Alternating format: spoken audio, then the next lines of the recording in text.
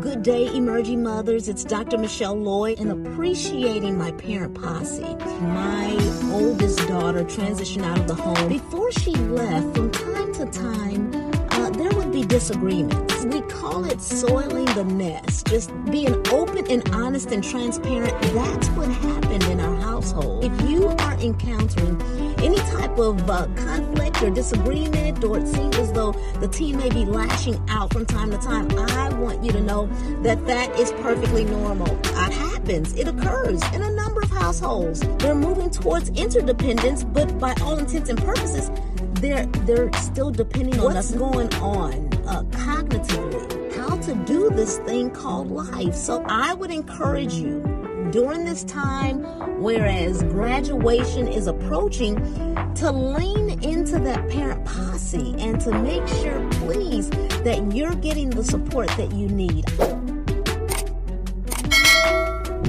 I'm Dr. Michelle Lloyd. Short Cast Club